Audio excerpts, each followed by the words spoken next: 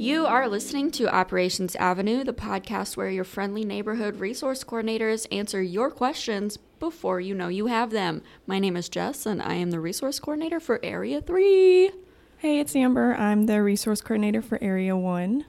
Kimberly here, Area 2, CERC. Hey, it's Ruth. I'm your resource coordinator for Area 4. Amazing. Now that we've introduced ourselves, and hopefully you know our voices by now, but if not, that's okay. It might take you some time. This episode is going to be about the most incredible topic, which is member engagement when it comes to committees. Committee. Yep. So if you have committees or if you don't have committees and you are wondering... Considering committees? Yeah.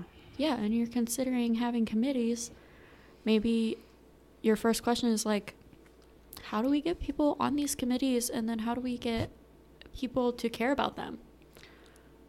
Spoiler, it's not by telling them what committee that they're going to be on. Yeah. Right. Yeah, we'll get into it. We can take, what they would want to. We can take recommendations, but we're not going to say, hey, you, finance. So, Yeah. Don't mandate. Yeah. First and foremost, Right. First bullet point, let's just get it out of the way. Yes. Don't require everyone to be on committees if that's not a viable option for your chapter. Correct. If you have a big chapter, maybe not every 190 people need to be on a committee. That's a lot of committees. Yeah. It's a lot of hands in the pot. But if you aren't requiring everyone to be on a committee, you should have some sort of structure so that it becomes cyclical. Maybe you only need to be on a committee one term throughout the year, or you need to do so many terms throughout your time in AKSI so that certain people aren't sitting on committees term after term after term while other people just continue to opt out of them. Make sure that however your program operates, it operates with the best interests of both the chapter and its members. Mm-hmm. For sure. I love that breakdown. Yeah. That's pretty sick breakdown. Mm-hmm. Thanks, ma'am. If I can break it down even further, Please do.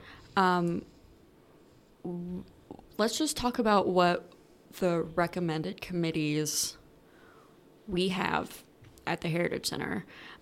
So we've seen all kinds of committees, and we've even, in preparing for this podcast episode, we joked about different kinds of silly committees, like the t-shirt committee, or I know someone who was on a t-shirt committee. I don't doubt that. But the point of this sentence is that there are committees that make more sense, and then there are committees that may make sense in the moment that can fall under a committee that is recommended for you. The recommended committees that we have outlined in resources on the website are as follows: Compliance Committee. What is Compliance Committee? Compliance Committee would entail risk reduction, and then also your Judiciary Committee at the chapter level.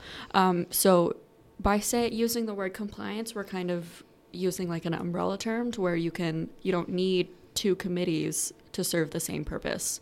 Kind of like what I was trying to allude to, not so intelligently, immediately before I started saying these words. Where you could have a risk reduction committee and you can have a judiciary committee, but under a compliance umbrella, it could probably serve a better purpose. And the thing about umbrellas is if you have it be a compliance committee, you can have more members in that committee and either divvy them up if you do have, a risk reduction section and a judiciary section, or if your chapter is smaller, you're not going to have judiciary hearings all the time. Hopefully. Right. Exactly. Fingers crossed that is not occurring. But you should always be considering ways to reduce risk. So you can allocate your resources better if you have a better umbrella or name for your committees that isn't so... So finite in using So singular in purpose. Mm-hmm. Yeah. Yeah, because risk can encompass preventing risk can encompass more than just making sure you follow our risk policies. It's not just making sure that you follow like the national rule that the drinking age is 21. It's making sure that you're giving your student members the resources like to make sure that like mental health is being taken care of, or their personal well-being, and because that's also reducing risk. And then the next one would be the Brotherhood Committee, which we would like to also encompass whatever your social committee would be. Brotherhood Committee to me is just programming for the Brotherhood. So kind of like we talked about with compliance being an umbrella for risk reduction and judiciary, Brotherhood can encompass a plethora of things. Social can fall under there. Professional development can fall under there. Morale. Mm-hmm. If you have a lot of members, you can divvy them up into these different sections under Brotherhood. But if you do have a smaller chapter, have it be one Brotherhood committee and then set up, okay, you two are responsible for this topic, you two are responsible for this topic. Or everyone is responsible for coming up with one event and it needs to be, fall within these 3 categories. Right. The thing about committees and everything we're talking about is all of it can be scaled. If you are very large, you can totally blow this out to have each thing be a subcommittee. Right. But it can also be scaled back into just the umbrellas we're talking about for smaller chapters. The next one I think is a committee that is pretty self-explanatory. It's the service committee. The peeps that are like, let's plan like a t-shirt drive or, something like that. A little more encompassing kind of thing. But the next committee I think is obviously super important, is the recruitment committee. Because there is a lot that goes into recruitment, and it shouldn't just fall on the vice president of membership. Right. So it's super important to make sure you have that one, even though it totally could, if we want to split hairs, it could fall under something else. But since recruitment is such a big deal in this organization requires 2 initiations, therefore 2 different recruitment periods,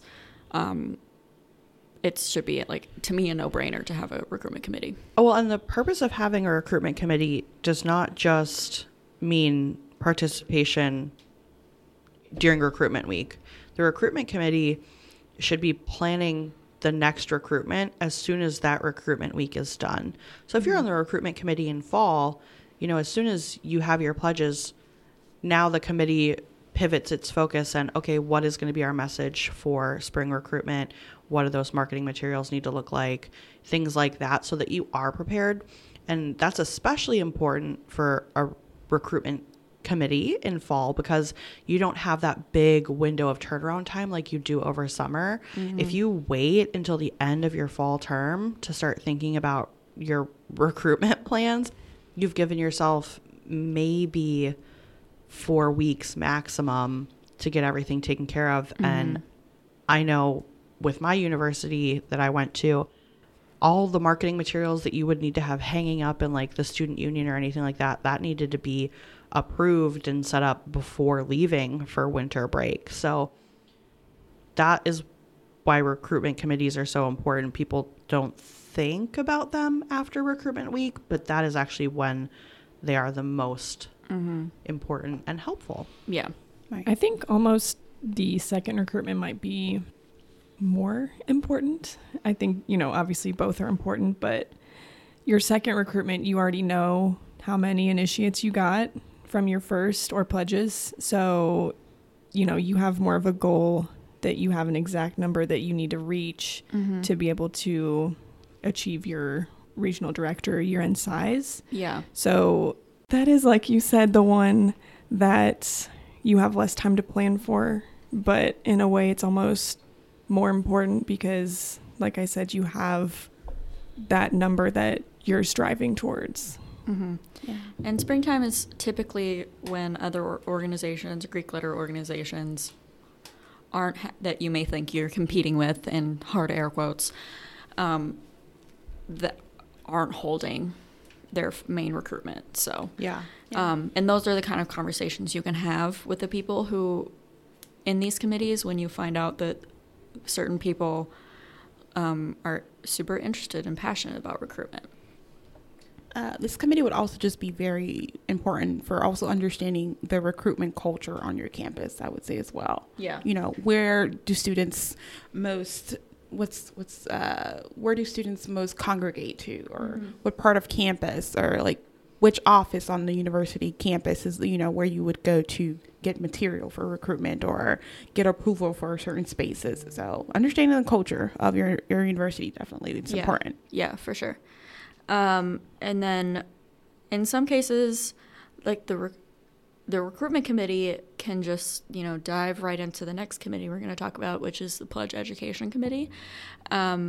So those two kind of go hand in hand, which is why we've kind of buddied them up in this conversation. Because the next step is to educate your pledges once you have them. And the reason you need a Pledge Education Committee is because while you might have a pledge educator who should be running the meetings, what happens if that person has an emergency and can't facilitate the module? Who's going to step in and kind of take on that responsibility?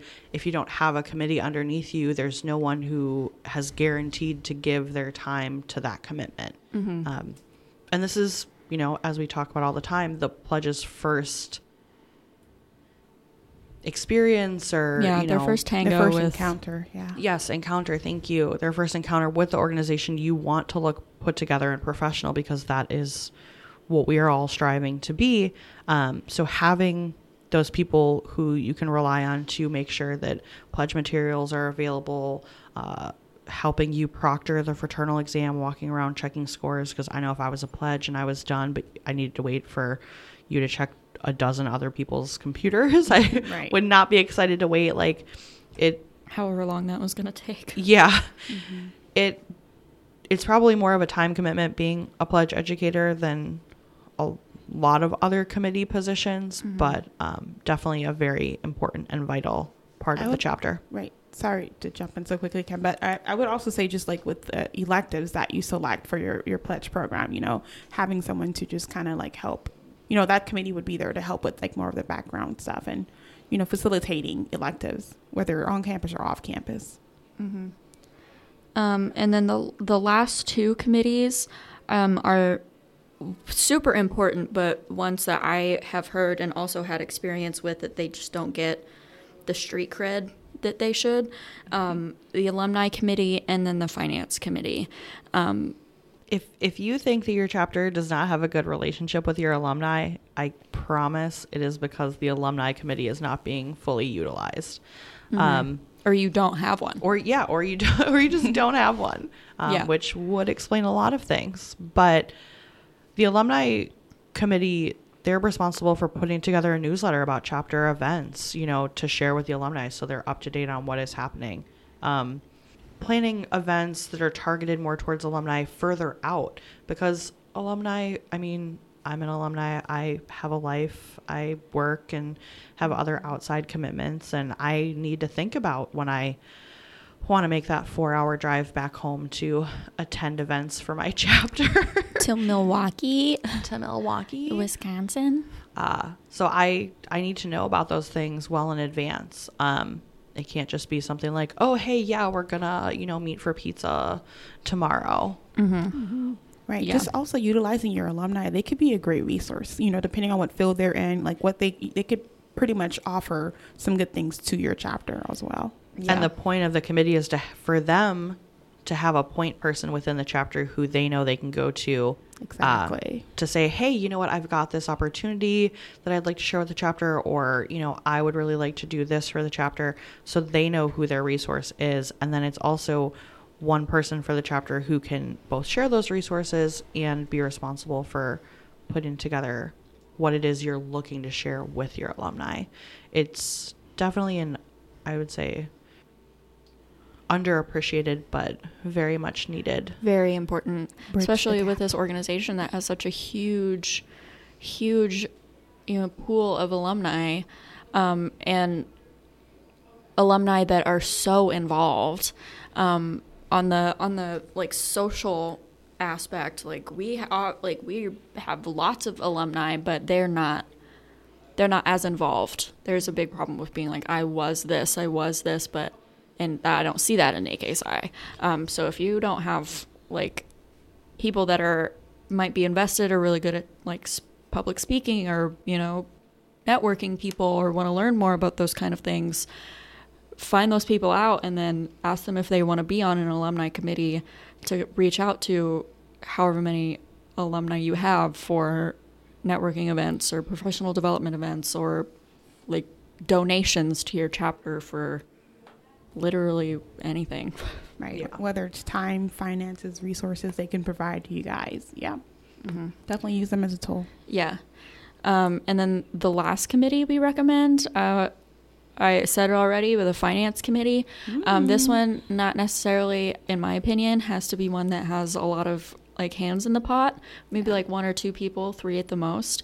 But especially if you have a big chapter, having a finance committee, someone who like oversees the chapter budget, someone who oversees like the funds in general, the incoming and outgoing invoices and stuff, and then someone who is in charge of like the bank account and like the checking account, just those kind of like things that are super important that aren't a front-facing job. Totally have a committee for that.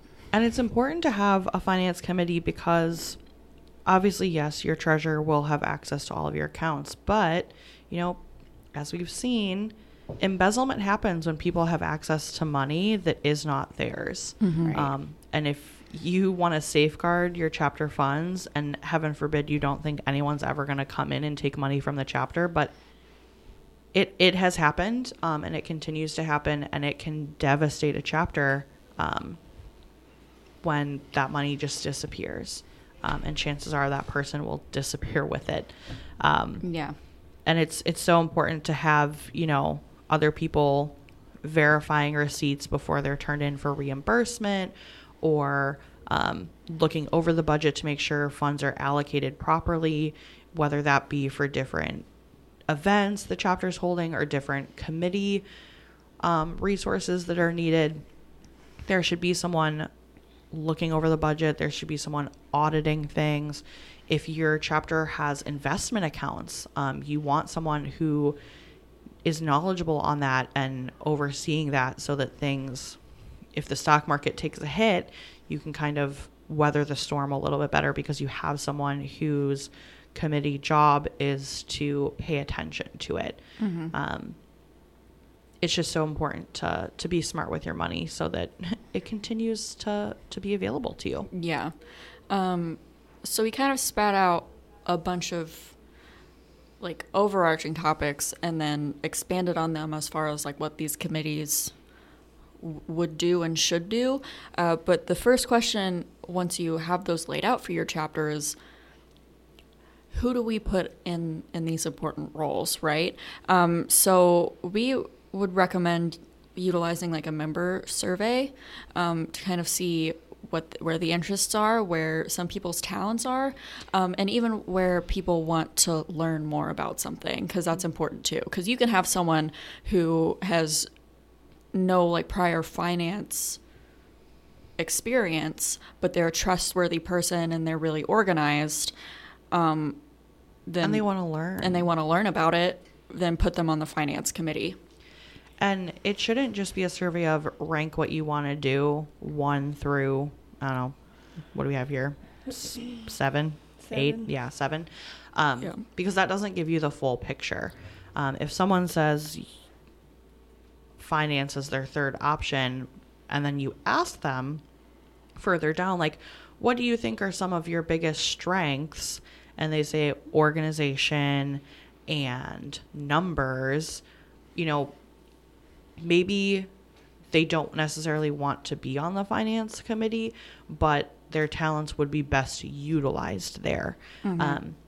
Versus, let's say someone picks compliance last, maybe that's not something that you want to assign them just because they're already so disinterested in the committee. It wouldn't serve you well as a chapter to have them be on there.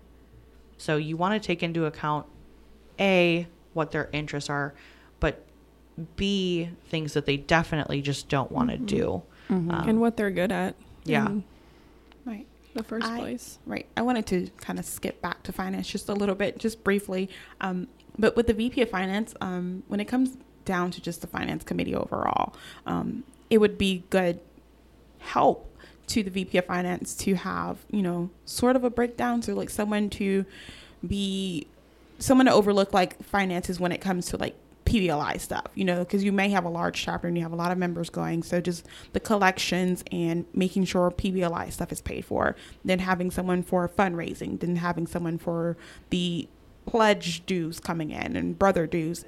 So there's a lot of financial things throughout, whether it's fall, spring, just the year overall, end of the year banquet, just little things like that. So that would help the VP of Finance, to have that committee, again, recommending 3 to 4, maybe 2 to 3 people. Also just depending on the chapter size again. But yeah, it gives the VP of Finance that breakdown to just kind of, because just imagine like one person just overall overlooking brother dues coming in, pledge dues coming in, PBLI stuff coming in, convention stuff coming in, so there's the purpose of their finance committee. And you bring up like a chapter officer overseeing a bunch of stuff. It would be possible for one of the core 7 officers to oversee, or at least like delegate in one of these chapter committees. But it might be even more beneficial to offer like more committee chair roles in these committees, because there are just 7 officer positions. And if there are people who would be an amazing officer and good like leader in your chapter, but they unfortunately were not given an officer role, having chapter committee chair positions for them to utilize is another option to get people engaged and interested in wanting to be on a committee and active in a committee, so that they get more leadership experience. And that is the thing we talked about earlier in subcommittees. You can be a chair of a subcommittee while falling under an umbrella. Maybe there's no one specifically in a compliance committee, but you have a judiciary chair and you have a risk reduction chair. If you have a really large chapter, then there are people in those subcommittees below the chair.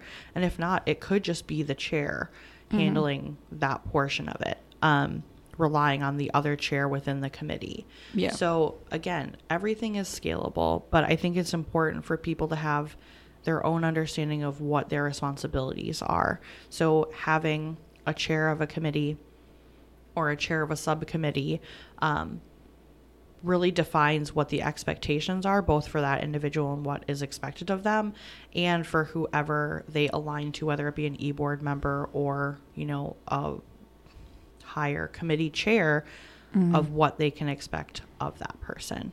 Yeah.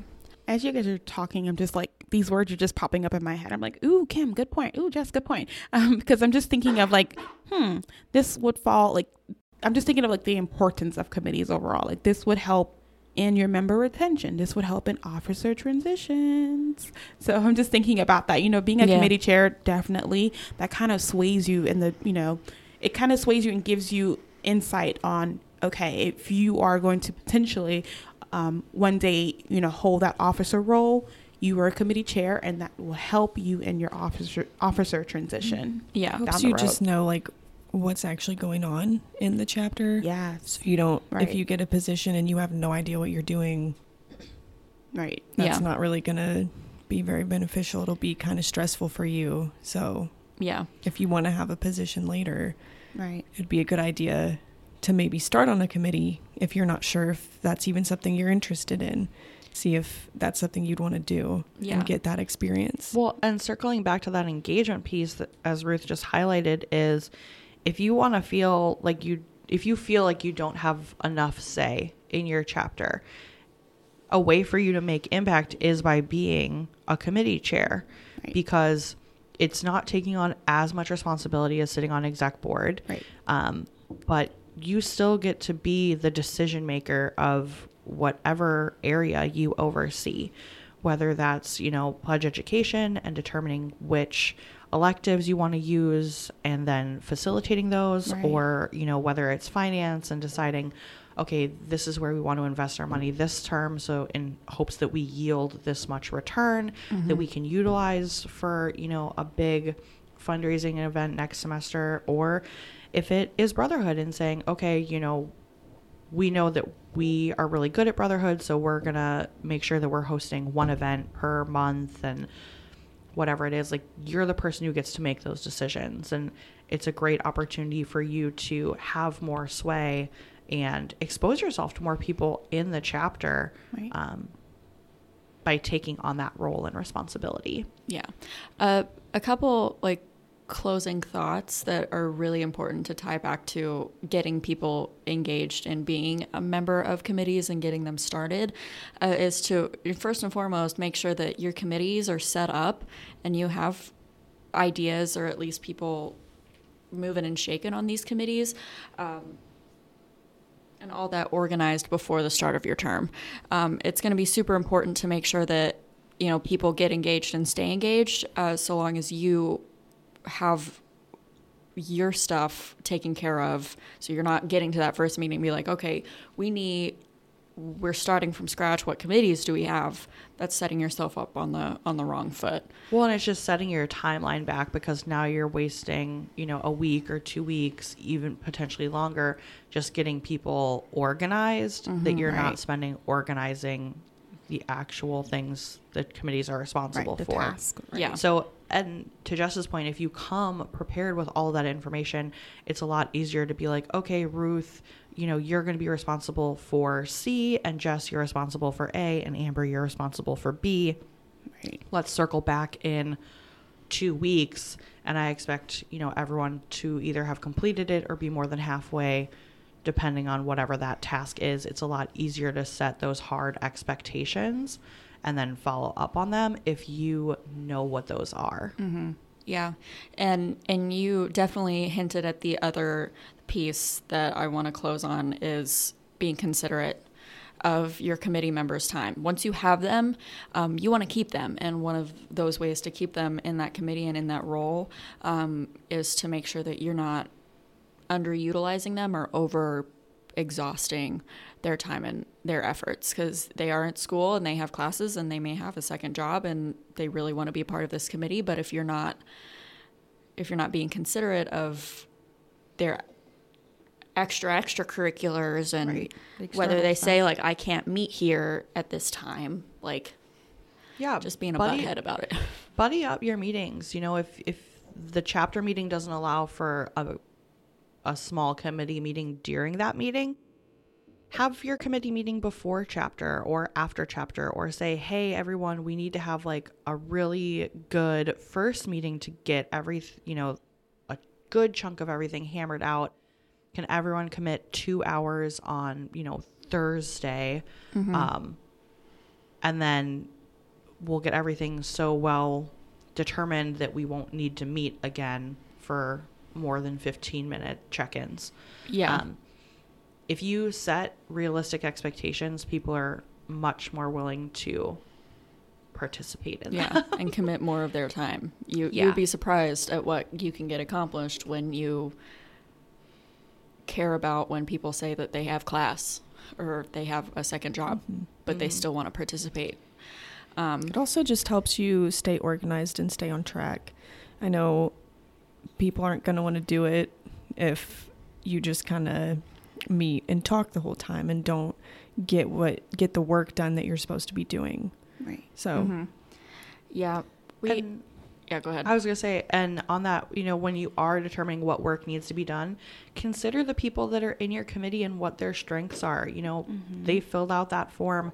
Have those responses be shared with the committee chair. So, if I know that Jess really likes graphic design, I can be like, hey, you know what, as part of the recruitment committee, can you, come up with a theme and put some flyers together for us?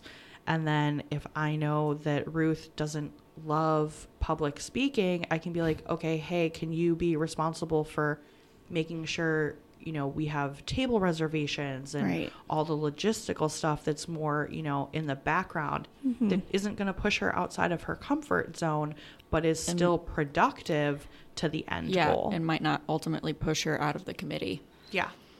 Can we I'm sorry, I just keep jumping back and forth because I'm just like things are formulating in my mind as we're just discussing. But like when I think of committee chairs, let's say we have two committees that need to, what's the word, merge in a way.